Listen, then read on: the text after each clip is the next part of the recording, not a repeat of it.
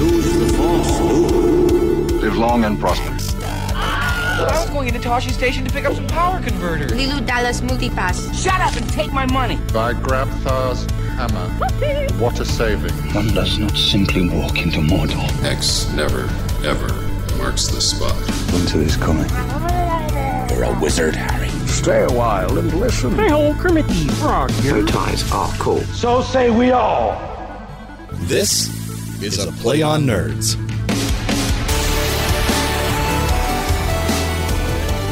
Ladies and gentlemen, welcome back to episode 61.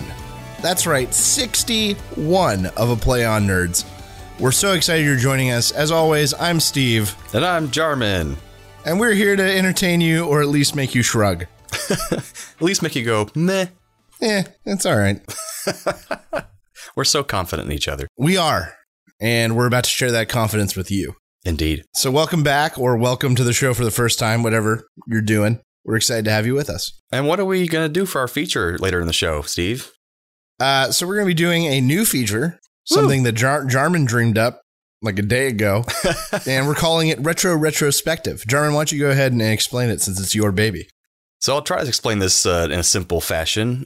Basically, I thought of the idea of Steve and I both have movies that we really enjoy, and some of those movies we have not seen. Some of my favorites Steve hasn't seen, and vice versa. So whenever we have this segment, Retrospective, we're going to pick an older movie that we both love and make each other watch it, and then come and review those two movies and see what we think of them. Yeah, and I think we have some very interesting ones for this inaugural flight of this bit. Yes, two very different movies, but somewhat both fantastical, though. That's right. I'll be reviewing one that Jarman proposed to me called Zero Charisma. And I'll be doing The Dark Crystal, which I surprisingly had not seen yet. Yeah, and it makes me ashamed. But now I have. That's good. I can Steps be in the right direction. A better friend of yours now that I've seen it. That's right. That's accurate. But before we get to that and to all that shenanigans, what have you been up to? Well, I actually finally had a good nerd day for once after a long time. The girlfriend told me, which is very true, I don't take enough time for myself to actually just unwind. I just work all the time or just sit at my desk and don't work and procrastinate. And then I don't actually do anything fun.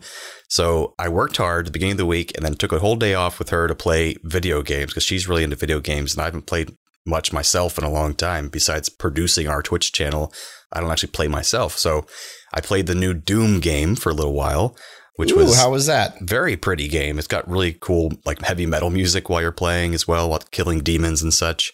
But I played the multiplayer and just died a whole bunch. So that was okay. But then the main thing I played. Did you have a 12-year-old threaten to rape you and your entire family? Luckily not, surprisingly. That's been my experience. There's only one guy that was on a headset for 1 second and he didn't say much. But then I played the Telltale Games, The Walking Dead Season 1, which you might have heard of. Have you heard that?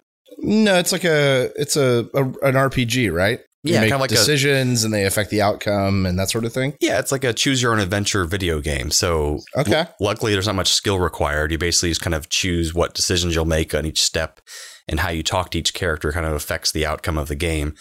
And it was a lot of fun just playing the season 1, and they're all different characters, but you run into some of the characters that are actually in the Walking Dead TV show.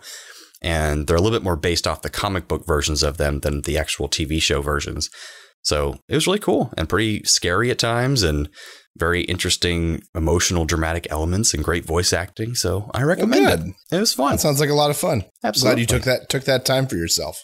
And I hear for your update that you're drugged at the moment. Yeah, I'm a little bit drugged up. Why is that? So as some of our listeners remember from last episode, I was sick. And listening to our episode, you could really hear it in my voice, especially towards the end. Yeah, a little bit. I was like just had nothing left to give. So the sort of cold portion of the sickness came and went about the way it would, but the cough just lingered and lingered and lingered and lingered. So finally, 2 days ago, I went to the doctor and they took a chest x-ray and I have just a touch of pneumonia. You always get respiratory issues. This is the second time. Only the second time I've ever had pneumonia. Okay. So they put me on antibiotics, which are actually really helping, as opposed to last time where the doctor was like, okay, so it's either bacterial or viral. If it's bacterial, you're going to take these pills. You're going to feel better in like 2 days. If it's viral, you're going to have a shitty life for like 5 weeks. Oh, God. And it was viral, so I had a shitty life for like 5 weeks. Oh, that's awful. But this time it appears to be back to, I'm feeling much better. Still a little ways to go, but part of that was them giving me cough syrup with codeine in it. Oh, geez. And man, is it making me loopy. Holy Toledo. How do you get pneumonia twice? I mean, it's a condition that typically accompanies other respiratory problems. Right. So you have bronchitis and it devolves into pneumonia. Or you have a really bad cold and it settles in your chest and it devolves into pneumonia.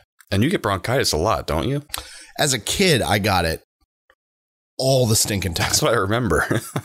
I think there was one fall in Florida where I got it 4 times. Just ridiculous. It was so dumb.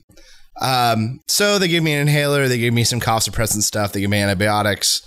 So I'm just riding this thing out and trying to get better before the second part of my news. Anna and I are heading up to Seattle tomorrow morning. We're driving up. Woohoo. To go to a friend's wedding. And today, which is June 4th, the day we're recording this, is actually our 5-year anniversary. It is indeed. So we're taking a trip up for our anniversary partially and to see friends partially. And for 11 days, right? Yeah, I'm gone forever. We might have to record an episode without you.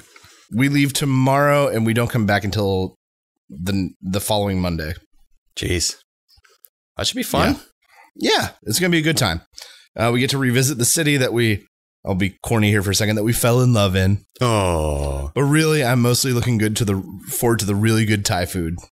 Oh, I wouldn't connect that with Seattle. I didn't know that. I have no idea why, but we really got spoiled in Seattle with Thai food because everywhere else we've had it, including we had it at like the highest rated place in Brooklyn. And it was shit compared to the stuff we got in Seattle. That's weird. So I'm very excited. And also coffee, teriyaki places. Holy Toledo. We're already planning on visiting our favorite coffee place, El Diablo's. Nice. They make a cafe cubano, which is a shot of espresso over like 3 teaspoons of brown sugar. Ooh. And it just turns into this sort of brown molasses coffee. That's so good. That sounds wonderful. It's a great pick-me-up, certainly. And then the only other thing, I feel like I've got a lot this week. Yeah. Normally, I feel it's either feast or famine with me. It's like, no, nothing's going on. Or I've got things. Speaking of video games, I downloaded Overwatch. Yes. For the PS4 and have been playing it for since last night. Played a good amount last night, a little bit earlier today. And I got to say, it's a lot of fun. Now, is that a game you can cross-platform play? Like if I got on the PC, can I play with you on PS4? I believe so. And the only reason I think so is because anytime a match ends, people can put in messages, and everyone types in GG, which is a very PC thing. Mm-hmm. And B, it means they're typing. Right. So I think you can play cross-platform. Because you can have a keyboard for PS4, so I don't know if they might be using that or... Yeah, but God, it's so stupid. If you're going to play console, play a console. Right. Don't play a console, then hook up a friggin' mouse and keyboard. Be a man. I'll look that up then, because maybe I'll try to get it or something. I can play with you. Yeah, look it up and see if it's cross-platform. It's a lot of fun. It very much harkens back to Team Fortress Classic and TF2 in that there are different sort of types. There's support, which is healers. There's builders who build support turrets and that sort of thing. There's offense, and then there's tanks. And they really do a good job of pointing out when you're selecting your team, which I think is 6 people, like what you're missing. This little reminder comes up. Right. It's like, hey, you have no tanks. Someone needs to take care of this.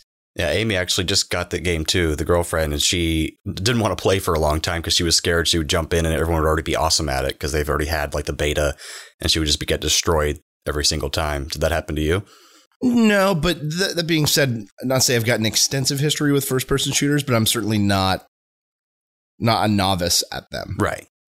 And the way that my gamer friends were describing it is kind of like, I don't know if you played any League of Legends, but it's kind of like with that tower defense game, but the roles the characters play and the powers they have, like on having an ultimate, having lower powers, it's very much like that, but in a first-person shooter.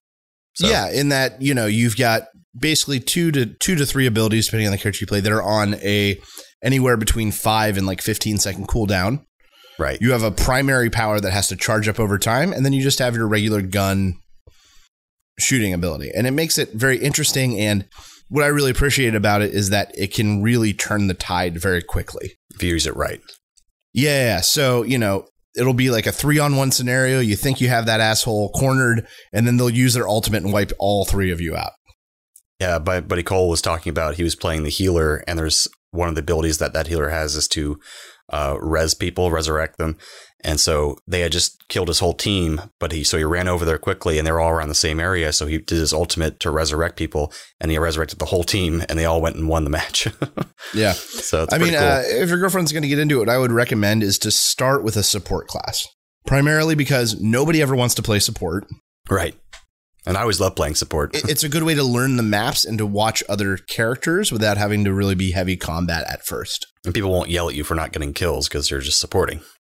Oh, but some of the healers have some really cool abilities, though. The one I've been playing is a guy called Zenyatta.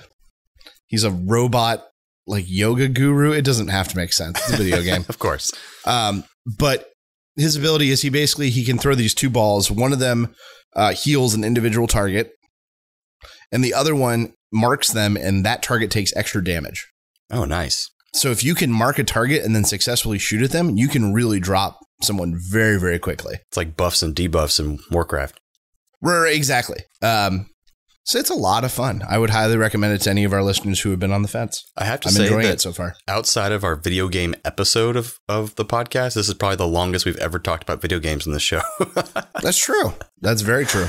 Which is a good thing. Nothing wrong with that. We need to diversify a bit. Overwatch. Check it out, folks. Absolutely. Oh, and here's something else that just happened while I was gone. We went to a baby shower in Pittsburgh. I forgot about that. Oh, very cool. Got to see the whole family. Got a lot of crazy baby stuff.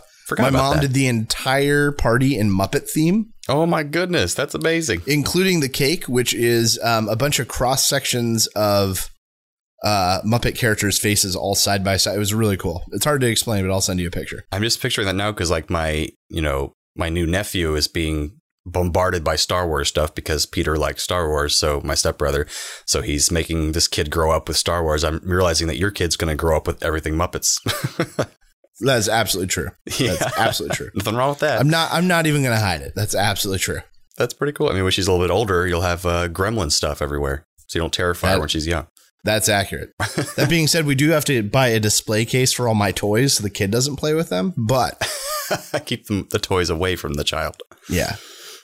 Oh, speaking of Muppets, how are you feeling about the cancellation there?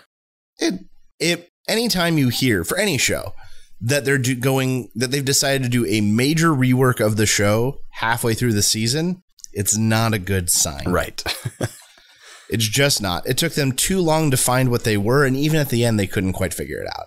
And it wasn't a bad show, right? At first, they were too much 30 Rock, and then they kind of went away from it because they knew they were doing it, but then they didn't know what they were anymore. They never found the voice of the show, and that's why it got canceled. They should have done that beforehand.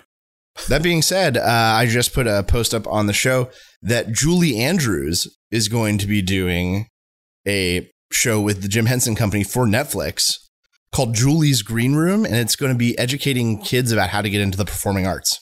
And it's with into the arts. Yeah. Not Muppets. They're characters from the Jim Henson Company, but they're not characters I've seen before. Oh, okay. So that's cool. So on those, instead of having a cast of children, they've got a cast of children puppets. So they don't actually have to cast kids because kids are terrible. Yep. And pain in the butt to have on set. That is accurate. Well, very cool. We're having a very Jim Henson themed episode too, because we'll have that Dark Crystal conversation later on. That's right. We're really laying it on thick. That's the important part. It's time for Nerdy News.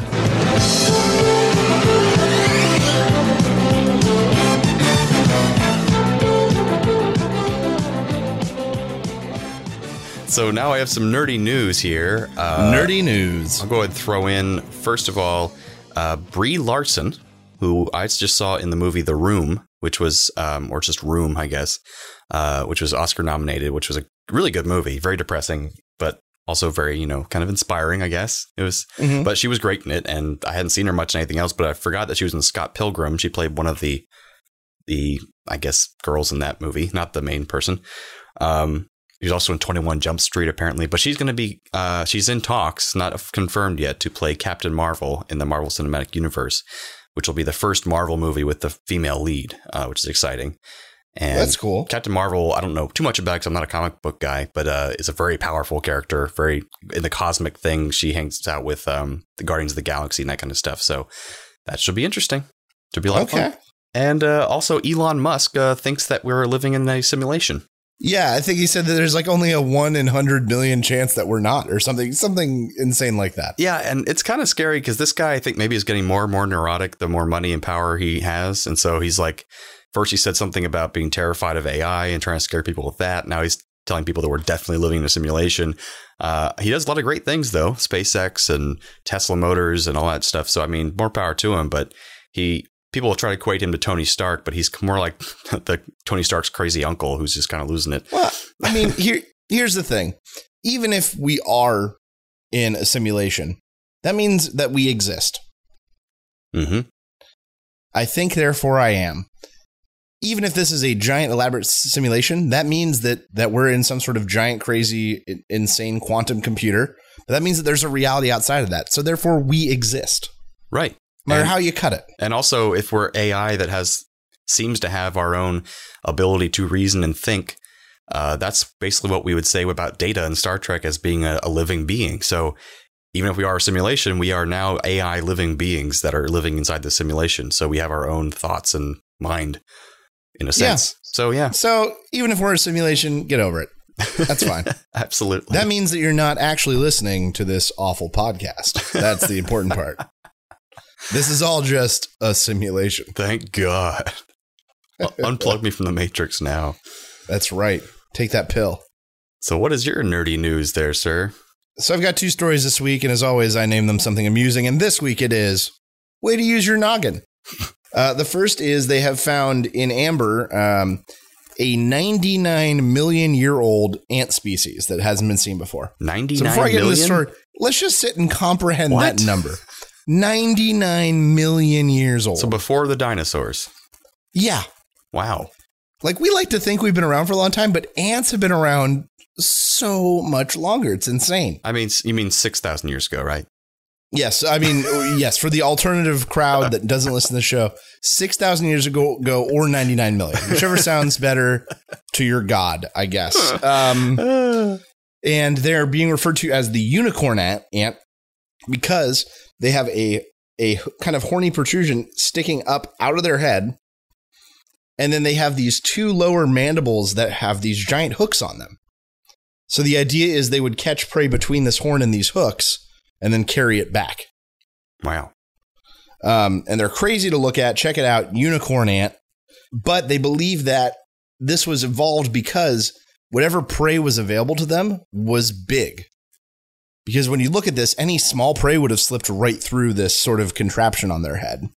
So whatever this species of ants was hunting 99 million years ago was large. It'd be like bigger beetles or something. Bigger beetles, dragonflies, all sorts of stuff. That's awesome. And how big were they? Like regular ant size? I think it's up to an inch or so. Yeah, like normal antish size. Okay. Not giant. That's pretty damn cool. And so then the other story I've got for Use Your Noggin is so scientists are starting to hypothesize that human intelligence was developed because people had to be smarter to take care of increasingly premature infants. So in today's world, infants with large heads typically come out premature because the body knows it can't pass that giant skull. So they come out premature before it's fully grown. Gotcha. So they're hypothesizing that back in early man days, there was a kid that came out really smart with a giant skull and came out premature. So because of that, the parents had to be smart enough to keep this premature baby alive. So either the kid survived and made it and bred another giant skulled smart person, or they died and that DNA strand died out with them. Right. So in the animal world, most other animals, when they have their young, like with giraffes can be up, running, and running from predators like 4 hours after they're born. Same with horses. Yeah. Yeah. A lot of animals. We are incredibly underdeveloped when we come out.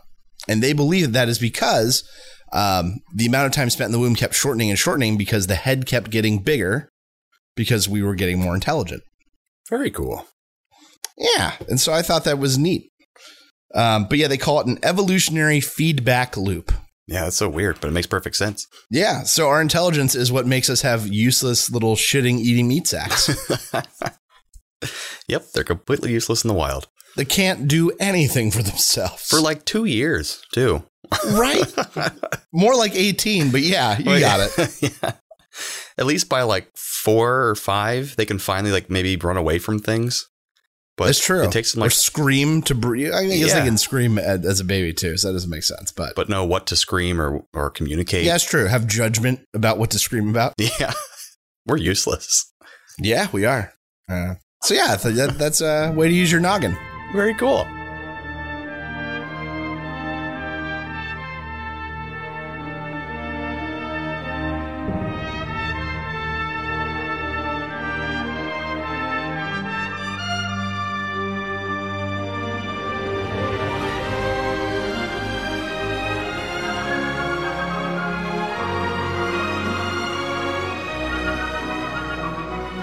So we're doing our first instance of Retro Retrospective, where we're going to go back into the vault of our favorite movies of all time. And you guys can comment or email us about if you think these movies are good or bad, but they're some of our favorite movies. How about we start by giving a synopsis of each other's films? Sure. All right, so Jarman chose a movie called Zero Charisma, came out in 2013, did really well at a lot of the film festivals. And it is about a guy named Scott who lives with his grandma and is a very dedicated dungeon master. For Dungeons and Dragons. And he obviously envelops himself in this world because he can't stand the way his life is. And so one of his players has to drop out. He finds a new guy, and this new guy kind of sparks some changes that slowly kind of break down this reality that Scott has built up for himself and really kind of makes him realize how tragic his life really is. His grandma has a stroke. His mom comes back. He obviously can't stand his mother. He's got a shit job. Doesn't know how to behave around girls. This new cool guy comes in and kind of takes over his group, and he feels displaced from the only place he felt like was a home. And you get to really see this guy come to grips with that and come to grips with himself and find his way. And despite all that, it is actually a very funny movie, too. There's not all just yes, there are some very funny moments. But the last third is pretty much just sadness. It's breakdown time, basically. It is. At one point, he is crying on a toilet. That's really emotional like that. And I think that, yeah, I mean, we'll go into more discussion of it, but yeah, that's basically the breakdown. Yep. All right. So tell us about Dark Crystal. So The Dark Crystal, man, this was a beautiful movie to watch. This is obviously a Henson production. It's 1982 is when Dark Crystal came out, and it is all puppets. It's one of the first movies, one of the only movies that has no humans in it whatsoever. That is a live action film. There are humans in like costumes and stuff that are with puppetry involved with their faces and such, but it was a milestone of a show or movie because of that fact. It's basically this fantastical other planet, which I did not remember the name of, if they even mention it, where there was a great schism thousands of years ago where this crystal broke into a shard broke off of this giant crystal and created, these two separate mystical forces, one called the Skeksis, which are the bad ones. They're these bad looking vulture like creatures. And the other one is basically the mystics. And they become they look like, I don't know, completely unique. They look like any kind of creature you'd seen in the real world. Kind of like a mix between a sloth and a horse. Yeah, almost, like a turtle maybe. And like everything mixed together. And then there's also this race of people called the Gelflings, which are kind of like mixed between like elf and halflings. So kind of like they're halflings. Yeah, hobbits and elves mixed together kind of thing. And they're kind of most marionette type of puppets. And the Gelflings are part of prophecy that one Gelfling will bring the crystal back together and bring balance back to the world and make everything happy again. Because these Skeksis, if they don't get the crystal back together, when the three suns align, then they'll be forever in power and just, be tyrannical over the world forever. And darkness will rule the world for at least another 1,000 years. Exactly. So it was when I first started watching, obviously they kind of explain all that very quickly in the beginning. I'm like, oh crap, I don't understand anything that guy just said. But luckily, as you watch the movie, it kind of unfolds and you understand what's happening, and they explain it to you a little more in depth, and it builds this whole universe. And it's just a very beautiful movie and very cute, but also very disturbing at parts. That's what we'll get into, because it's. You want to jump into Dark Crystal? Yeah. So real quick before we jump in, I want to throw out something I haven't done in a while: the Star Trek connection. Ah, very nice. For Dark Crystal. And that is Gates McFadden, who played Dr. Beverly Crusher. That's right. Next Generation. All right, got it. Back when she was something else McFadden, when she was using her real first name, she was a choreographer for the Muppets for a couple of the movies, and for Labyrinth, she was the primary choreographer. But for Dark Crystal, she came in as the assistant, and it was really them training her to do bigger productions. Right. And just on the IMDb page, she's actually on it, but it says uncredited. So she was not in the actual credits, but she was involved in the film, obviously. Yeah. And then when I went to New York Comic Con, I got her to sign my Dark Crystal poster, and she was a little bit blown away that I knew that was her first thing she did with the Henson Company. Yeah, it's not very well known. No, she was kind of like, oh, I'm not signing Star Trek shit. All right. For once. Okay, so yeah, let's jump into Dark Crystal. Well, directed by Jim Henson and Frank Oz, who they co-directed. Those of you out there who are not Muppet heads, you'll know him as also the voice of Yoda and the puppeteer for Yoda. He's also directed a lot of great films since then, like live action films, and also beautiful score. Which, I was like, I had to find out who this person is. And it's actually Trevor Jones, who's done a lot of good movies, but he did Dark City, From Hell. He also did Labyrinth, the score for Labyrinth, not like the tracks. That was David Bowie. Cliffhanger and Last of the Mohicans. That's a very memorable soundtrack, too. And we actually just talked, I think I made a reference at the last episode. Yeah, you did. About how movies don't have good soundtracks. And I said Last of the Mohicans. Exactly. And he's the same one to Dark Crystal. But yeah, I mean, it was a bit hard getting used to the fact that I think the worst puppets were the Gelflings. They were tough. And even in Frank and Jim say that they were the hardest ones to get right. Right. Because it was in that uncanny valley of like their face looks kind of wrong for some reason and wasn't moving enough. And initially they were very much more mouse looking almost. And then that got kind of nixed. Ah, gotcha. In the early drafts, in the early versions. Because like the Mystics, there's these very intricate puppets. You can see like a little, that's why I noticed is that when they're also on the Skeksis, when they go in on them on the camera, like I thought they'd just be sitting there lifelessly, but you can see little bits moving in their neck and like as if they're breathing or their heart's beating. You know, it's like, that is so cool. Mm-hmm. And then you get to these Gelflings and like lifeless looking, soulless creatures. I'm like, that's terrifying.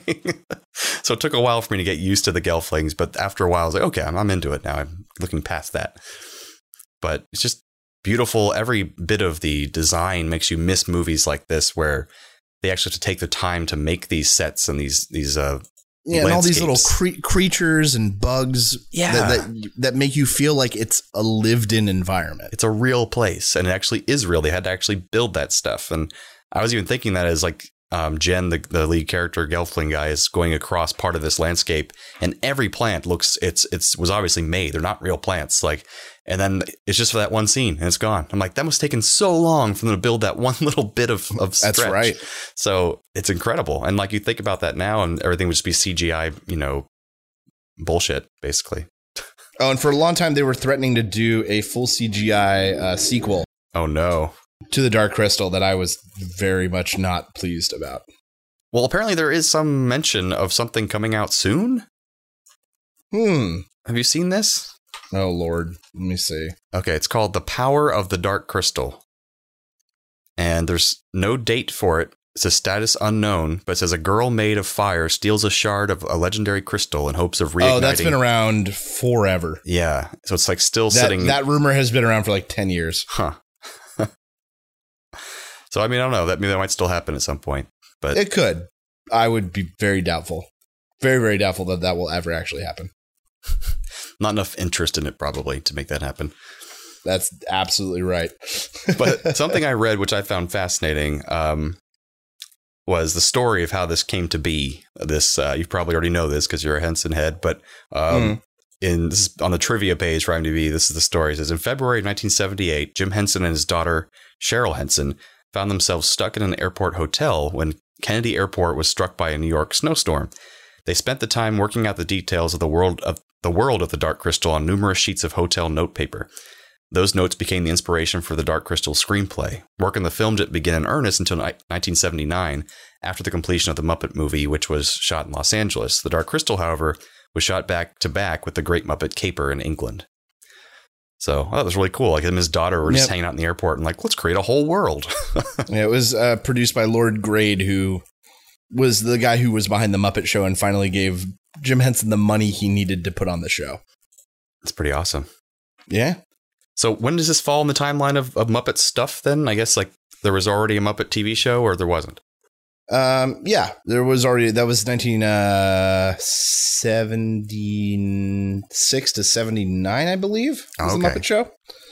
So yeah, Muppets already happened. The original Muppet movie had come out, was a big success. This is pre-Labyrinth, I think 2 years before Labyrinth. Right. And it was, unfortunately, Dark Crystal was sort of not say a flop. It just didn't do as well as it could have. But has since obviously gained this giant cult following because of just what a gorgeous movie it is. It just because it couldn't find an audience really, because it's like it's told and the dialogue and everything is like a children's friendly movie. But then you have these really scary scenes and then death and, you know, people like. Oh, yeah. The Skeksis, the Gartham, the giant beetle things scared the shit out of me when I was a kid. Yeah. And like the Clockwork Orange machine that the souls get sucked out of these people. Oh, yeah. Drain your vital essence. Yes. That's terrifying. It is. It's absolutely terrifying. I think that played a hand in why it didn't do as well in theaters as it could have, because they didn't know who they're marketing for, really. Yeah, I mean, yeah, you're right. It probably did not find an audience because it wasn't nearly as childish as Labyrinth. But I found a weird coincidence with this that I just heard on a podcast a quote from Andy Serkis, who's still going forward with his Jungle Book movie.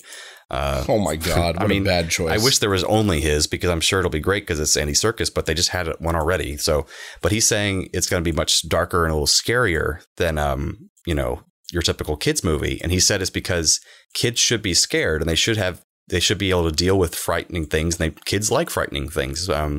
And so I saw on the IMDb trivia, this quote from Jim Henson. It says, Jim Henson's plan with the film was to get back to the darkness of the original Brothers Grimm fairy tales. He felt that children like the idea of being scared and that this was a healthy emotion for them to deal with. And I was like, that is so weird. I just heard Andy Serkis say the same thing.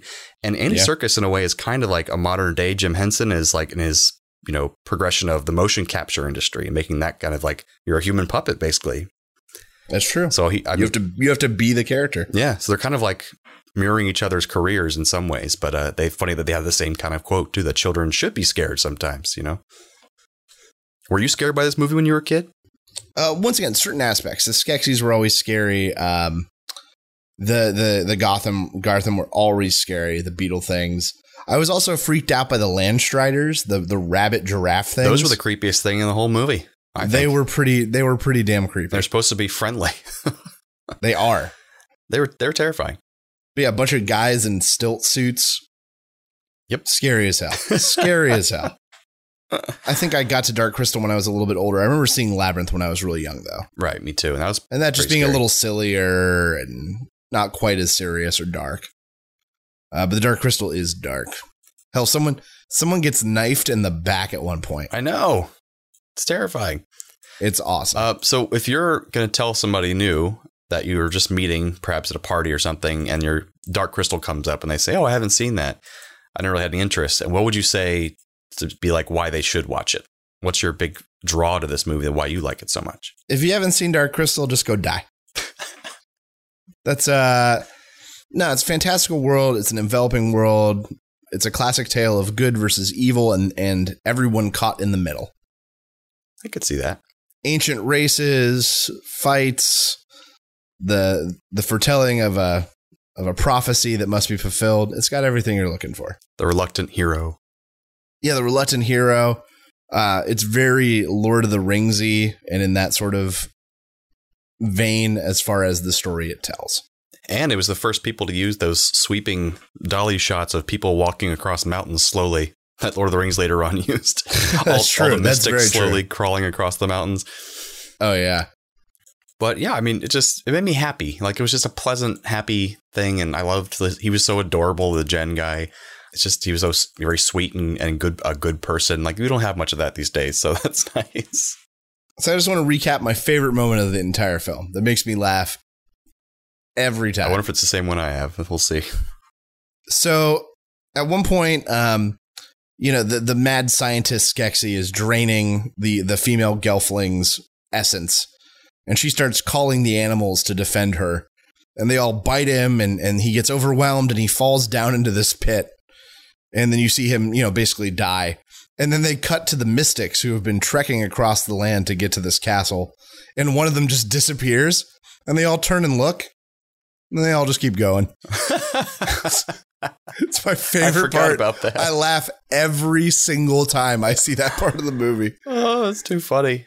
What was yours? Oh, for some reason, I just really laughed at this line. I really enjoyed it. Was I think they both fall down a ledge, or she says jump, and she has her wings come out, and she carries him down. And he's like, "You have wings." I don't have wings. And she goes, "Of course not. You're a boy."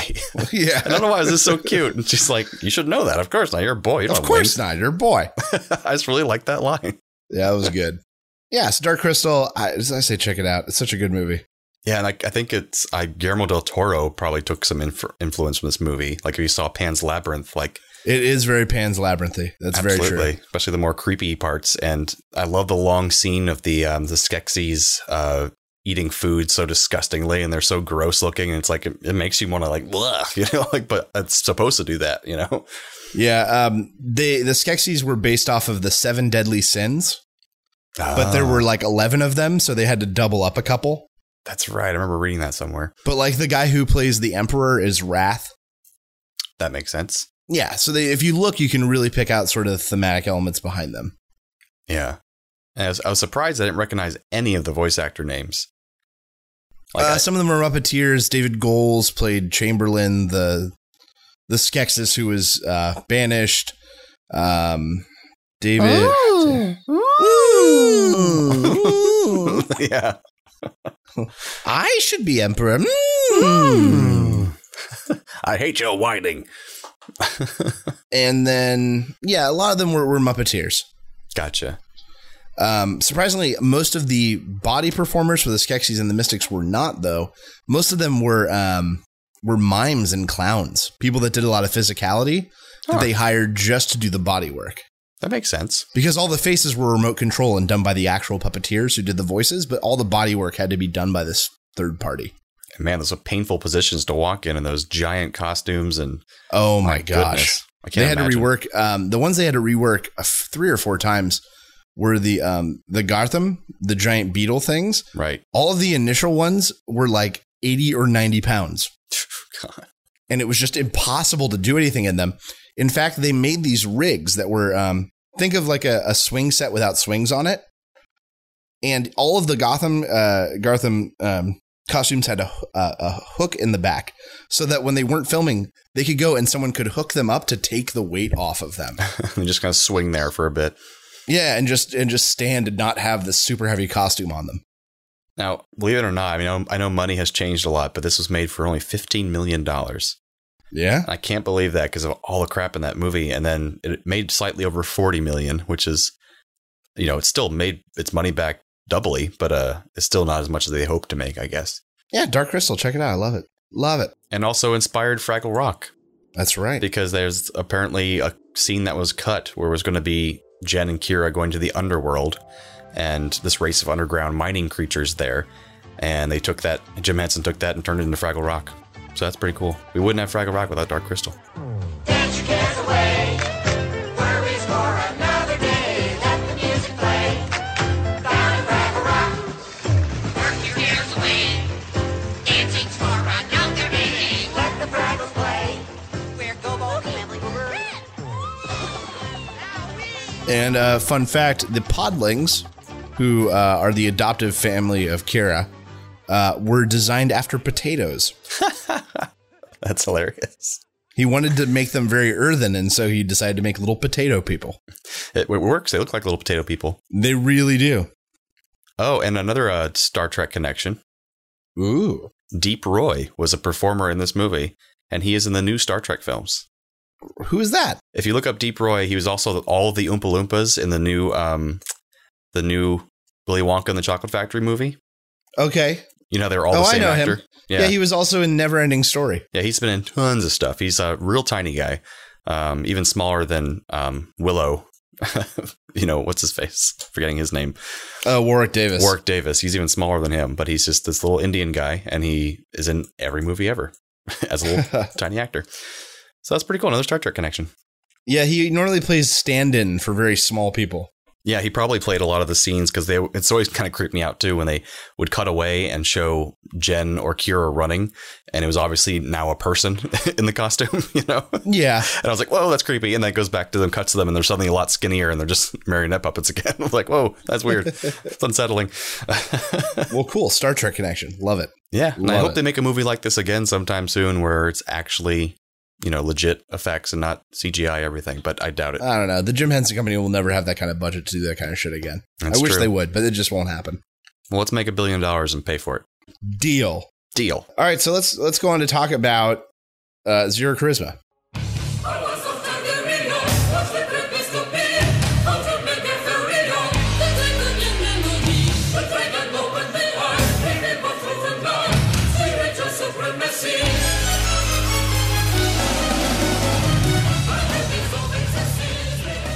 Yeah, and this movie just became one of my favorites. I don't know, because I guess I know so many people that like the people in this movie, and I identify with parts of a lot of them, and it just made me, it felt so real. Like it didn't hold back.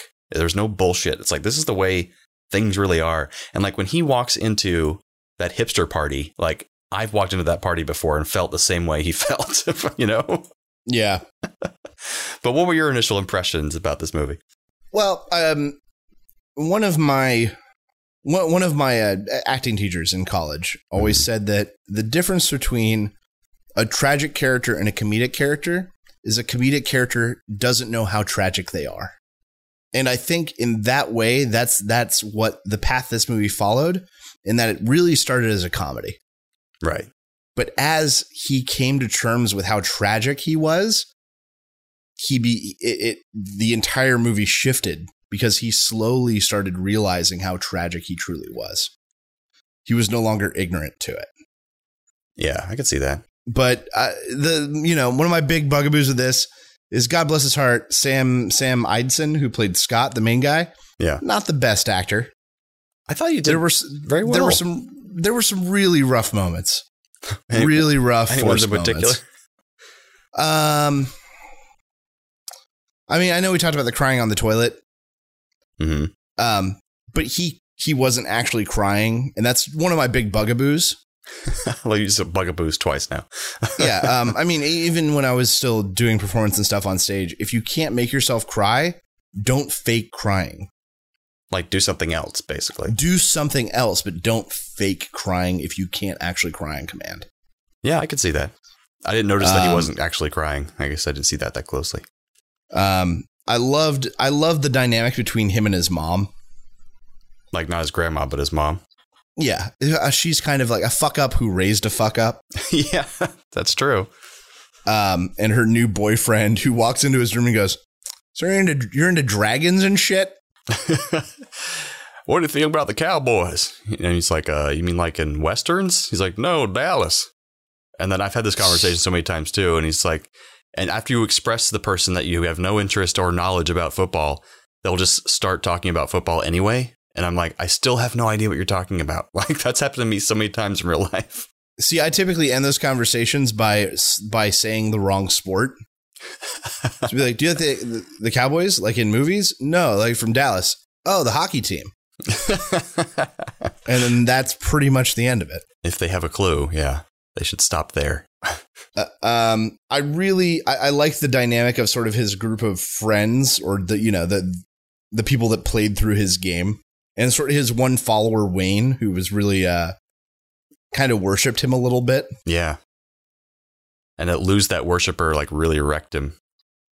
Oh, yeah. And once again, that was just another one of those barriers coming down. I liked that because, when I think of a dedicated GM, I think of Cameron. Now, obviously, this guy was not Cameron, but I would say that level of kind of dedication. Yeah, for our listeners out there, we played a long-term Dungeons & Dragons style game online. So we had a virtual map and we were all different cities and states, but we all met online to play. And our GM, Game Master, he would spend hours creating these worlds all on his own, like with their own names and countries and kings and queens and creatures. And I mean, I can't imagine the amount of time that takes. That's dedication. Yeah, if you check out one of our earlier episodes, I think it's maybe 6 or 9, we had him on to talk about Dungeons & Dragons very early. Go back and check it out, folks. Go back, it's from 2 years ago. Go back and check it out. But that sort of level of dedication and having known someone kind of like that, it really let me hook into his character. And I liked the breakdown from the cool guy joining his group. Right. And always thinking that cool guy was just there to make fun of them when he kind of was and kind of wasn't at the same time. Right. And I do like that they redeemed him a little bit in that they did reveal that like the cool guy was just there to spectate, basically. Yeah, like observe them as animals in nature kind of thing. Yeah, because then he showed up to the party and, oh, you must have lost our invitations. Yeah. To this party you're throwing. Because they're separate from that part of his life. Yeah. He's ashamed or embarrassed by them. Yeah. But it's weird because like I've felt that way when he's crying on the toilet at the party. I felt that way. Like I don't belong here. I have no friends, or I'm not cool as these people.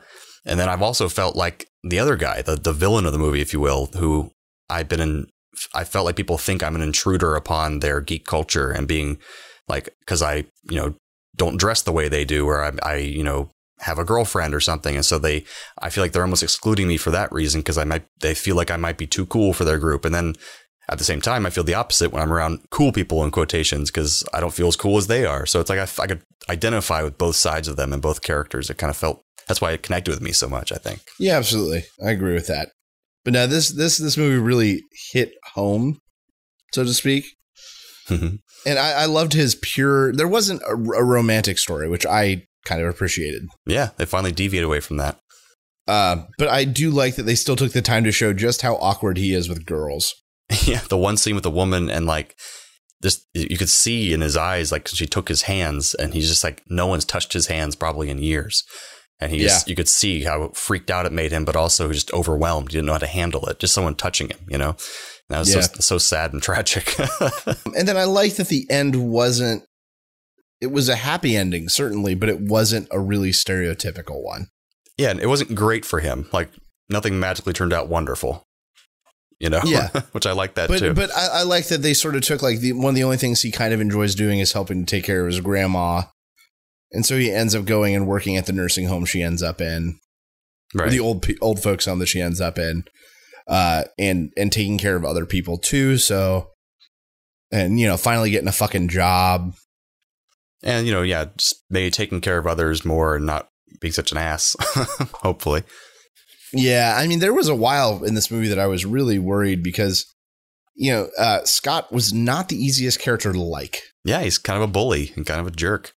Kind of a bully, yeah, master of his own realm.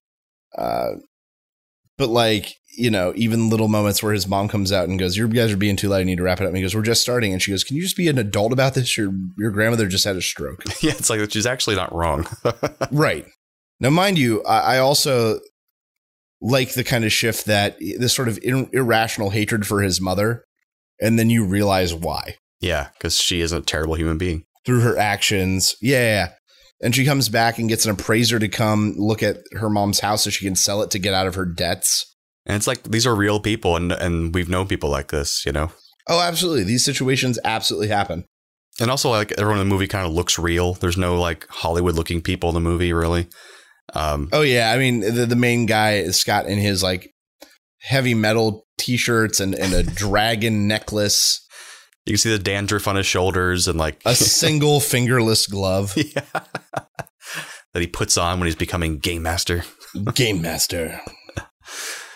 And all the painting of the figurines and everything. It was very cool. It kind of like, it does make fun of that culture, but also kind of embraces it as well at the same time. So I enjoyed that. And it's also produced by Nerdist, one of my favorite companies out there. They actually occasionally will produce films, like they'll find films at film festivals and then distribute them, basically. So this is one of their movies they put out, like the first one, actually. Yeah, when he's at the gaming store on the back wall, you can see like a big advertisement kind of thing for Nerdist. Oh, I never noticed that. On the back wall. Yeah. Huh. Maybe they're just hoping ahead of time that they're going to get money from them. That's true. Because this was also a crowdfunded movie. So it was produced from the get-go by just crowdfunding. So that's pretty cool. But overall, I would definitely say if you have any background in Dungeons & Dragons or RPGs, check it out. You're going to recognize some part of this movie in your own experience. Or if you're just a nerd in general and, you'll probably get it, how it feels. That's true. My favorite movie moment in this movie that made me laugh out loud. Okay. Is after his mom kind of kicks his friends out in that scene I just mentioned. He goes in his room, he puts on heavy metal, and he's really, really angry and really amping himself up. And then he punches the wall and punches a hole through it.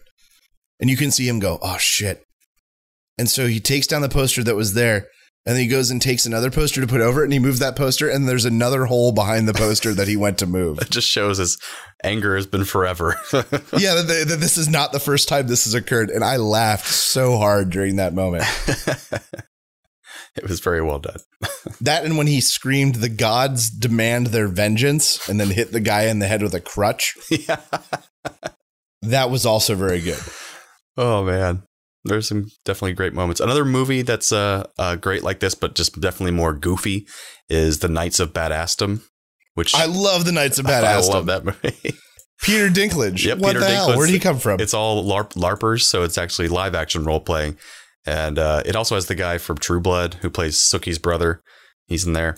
Sookie. But great movie. Check that one out. Steve Zahn is in there. He's great. And the girl who plays River in Serenity. Right. I forgot It's her a name. great movie. Absolutely check it out. Absolutely check it out. So there you go. Well, that's our first edition of Retro Retrospective.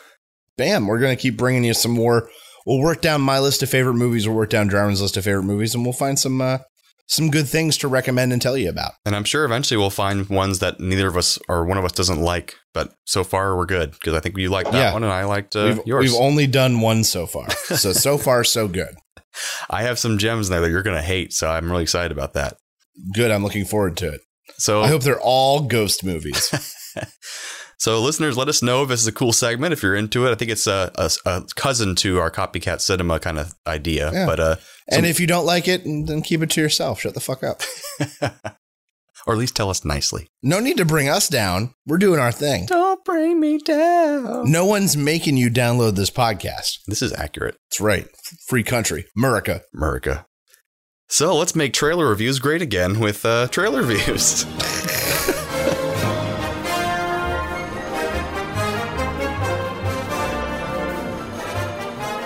Here at Play on Nerds, we have developed an interesting rating system to bring to you our ideas on the trailers we're about to review.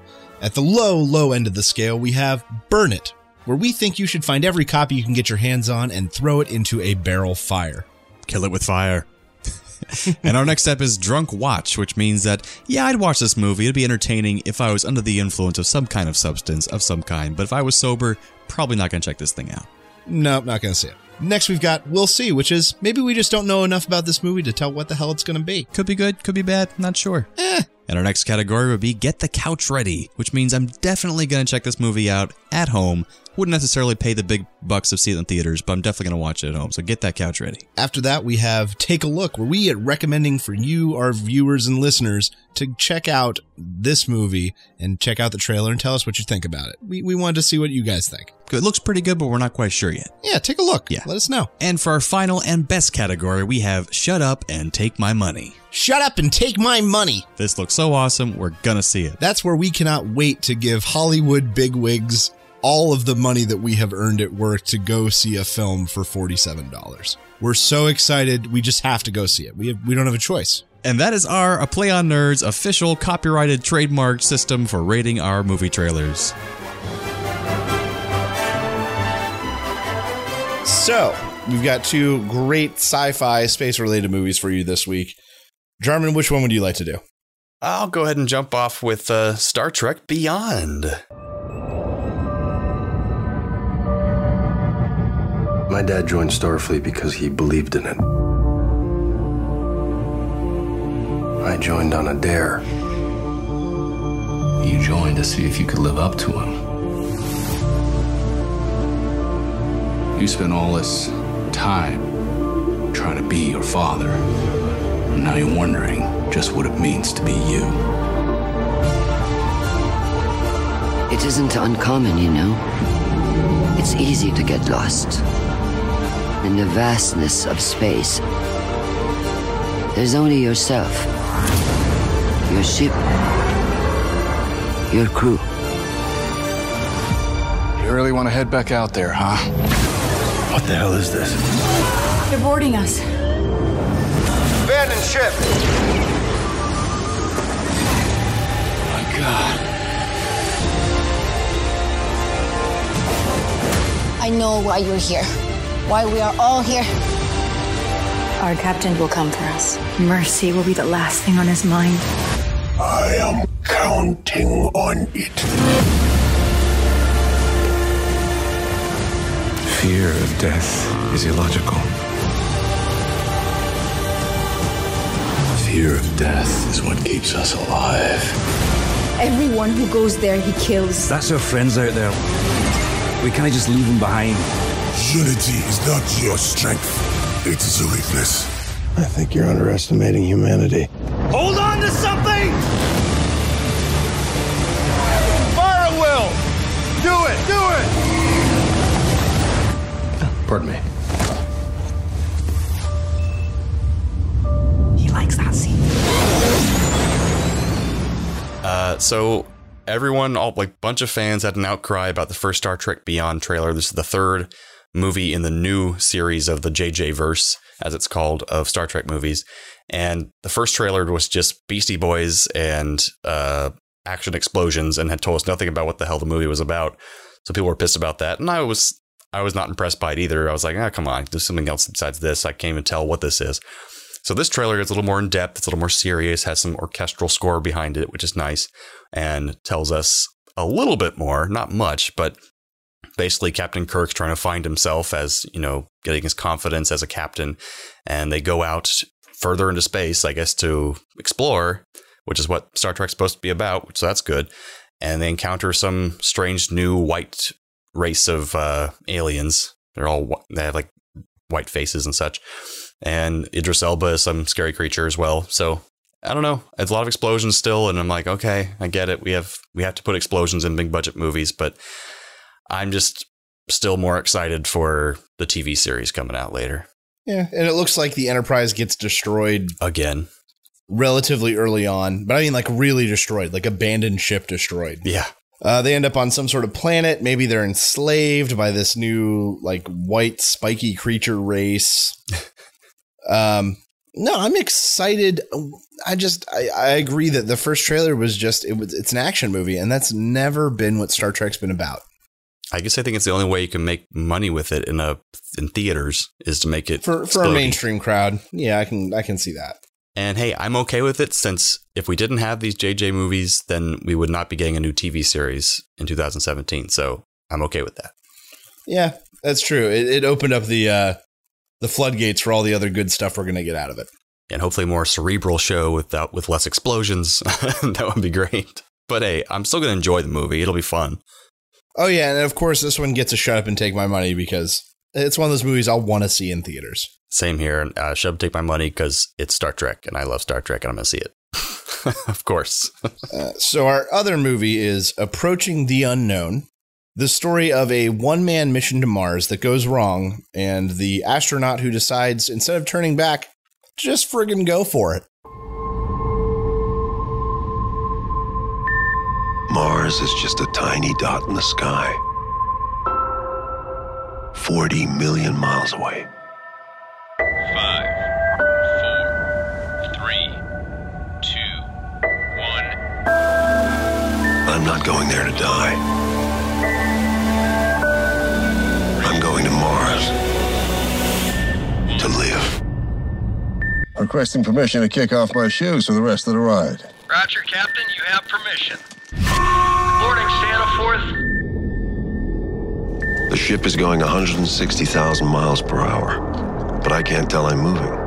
The sun comes through the window once a week, and everything repeats. I just had a dream I was falling.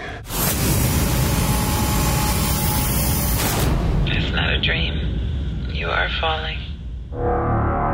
Hey, buddy. I haven't talked to you in a couple days. Everything okay? I don't know if I'm on course. My ship isn't telling me. Abort the mission. Return to Earth right now. The mission has failed. But I can't go back. What are you doing? What's going on? Did you just override the controls? This is why I came here. To give everything up. For one moment. Of pure wonder.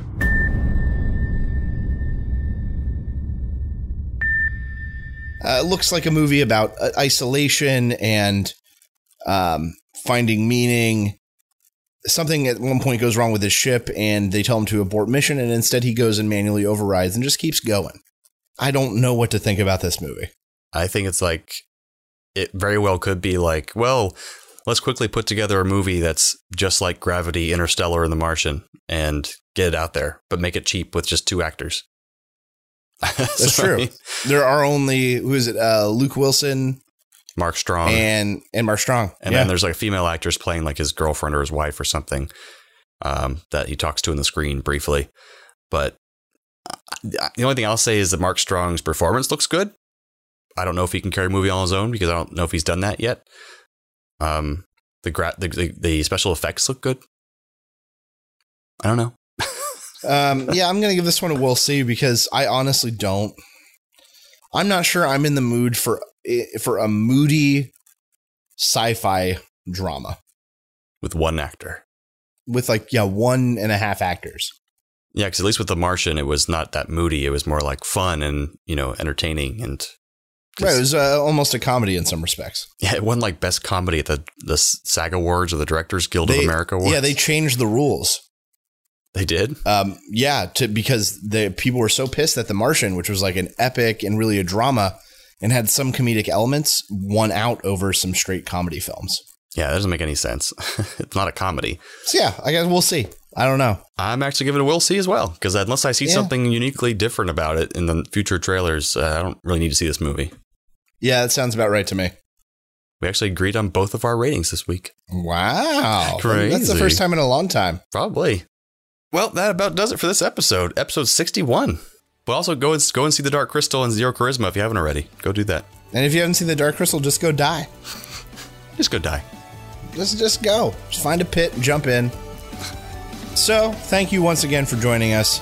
As always, we've been your co-hosts. You've been our audience. Thanks again, Internet. Stay nerdy, my friends.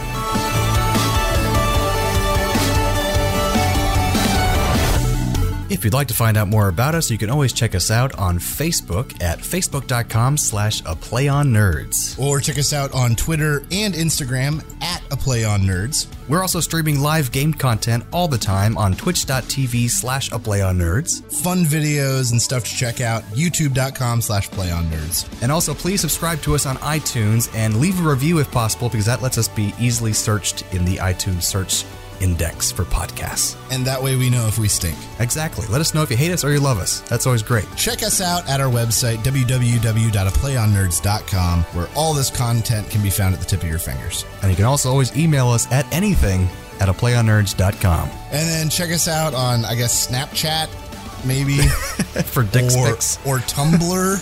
Tumblrs. Periscopes. You could also throw a rock at us with a message on it. Carrier pigeons. We accept cassette tapes. I love cassette tapes. We just want to hear from you. Yes, please send us anything you like at any social media outlets. However you do it, check us out. And how.